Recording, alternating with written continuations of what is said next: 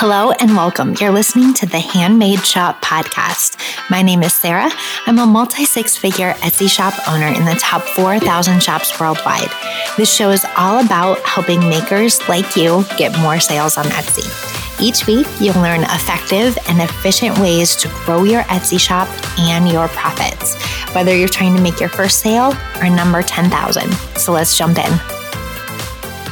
Hello, and welcome to episode 83 of the Handmade Shop podcast. This episode is for anyone who has ever had this thought process when it comes to Etsy ads. If you have ever said, oh, this listing isn't getting enough traffic, so I'm just going to turn on some ads for it and get it more traffic. And I will tell you, there is a time and a place for running your ads, your on-site ads on Etsy this way, but that should be a very small percentage of the listings that you're advertising. And here is why. Etsy ads are actually fairly predictable if you understand your stats.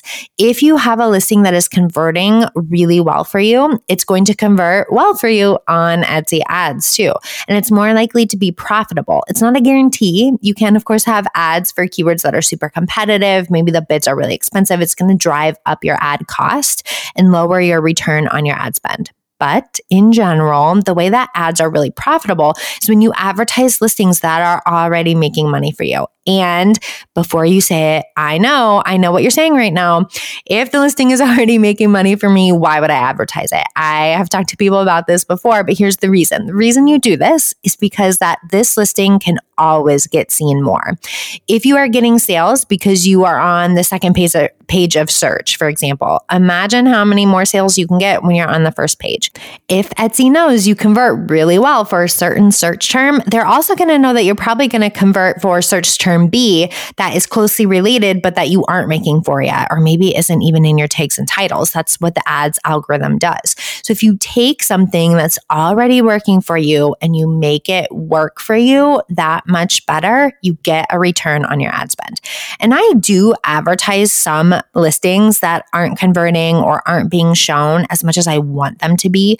But the goal with that isn't necessarily to be super profitable. And this is what you need to be thinking going into this type of stuff when you're advertising these type of listings. The goal with that is to buy data and to speed the process up of figuring out where this listing truly ranks and how this listing is going to really convert faster than I would have without ads. Sometimes that strategy works and is profitable, but there are just as many times where it doesn't work and it's not profitable. So if you have some money to experiment with and to play with for your Etsy ads, go ahead and advertise whatever listings you want. You can buy some traffic, you can buy some data, you can boost traffic to listings that aren't being seen. But if your goal is purely to make your profit as high as possible with ads, you need to be advertising listings that are already converting for you. It's the best way to make a return on your ads investment. If you have more questions about Etsy ads, you need to join Jumpstart. This is my marketing guide with hundreds of free and cheap marketing ideas. It also includes a bonus ads training that you are really going to love. The link for that is in the show notes. I'll see you there. Thanks so much for listening today. Make sure you hit subscribe so you never miss the latest episode. To get show notes and any links mentioned in this episode, head on over to theheartlandcreative.com/podcast.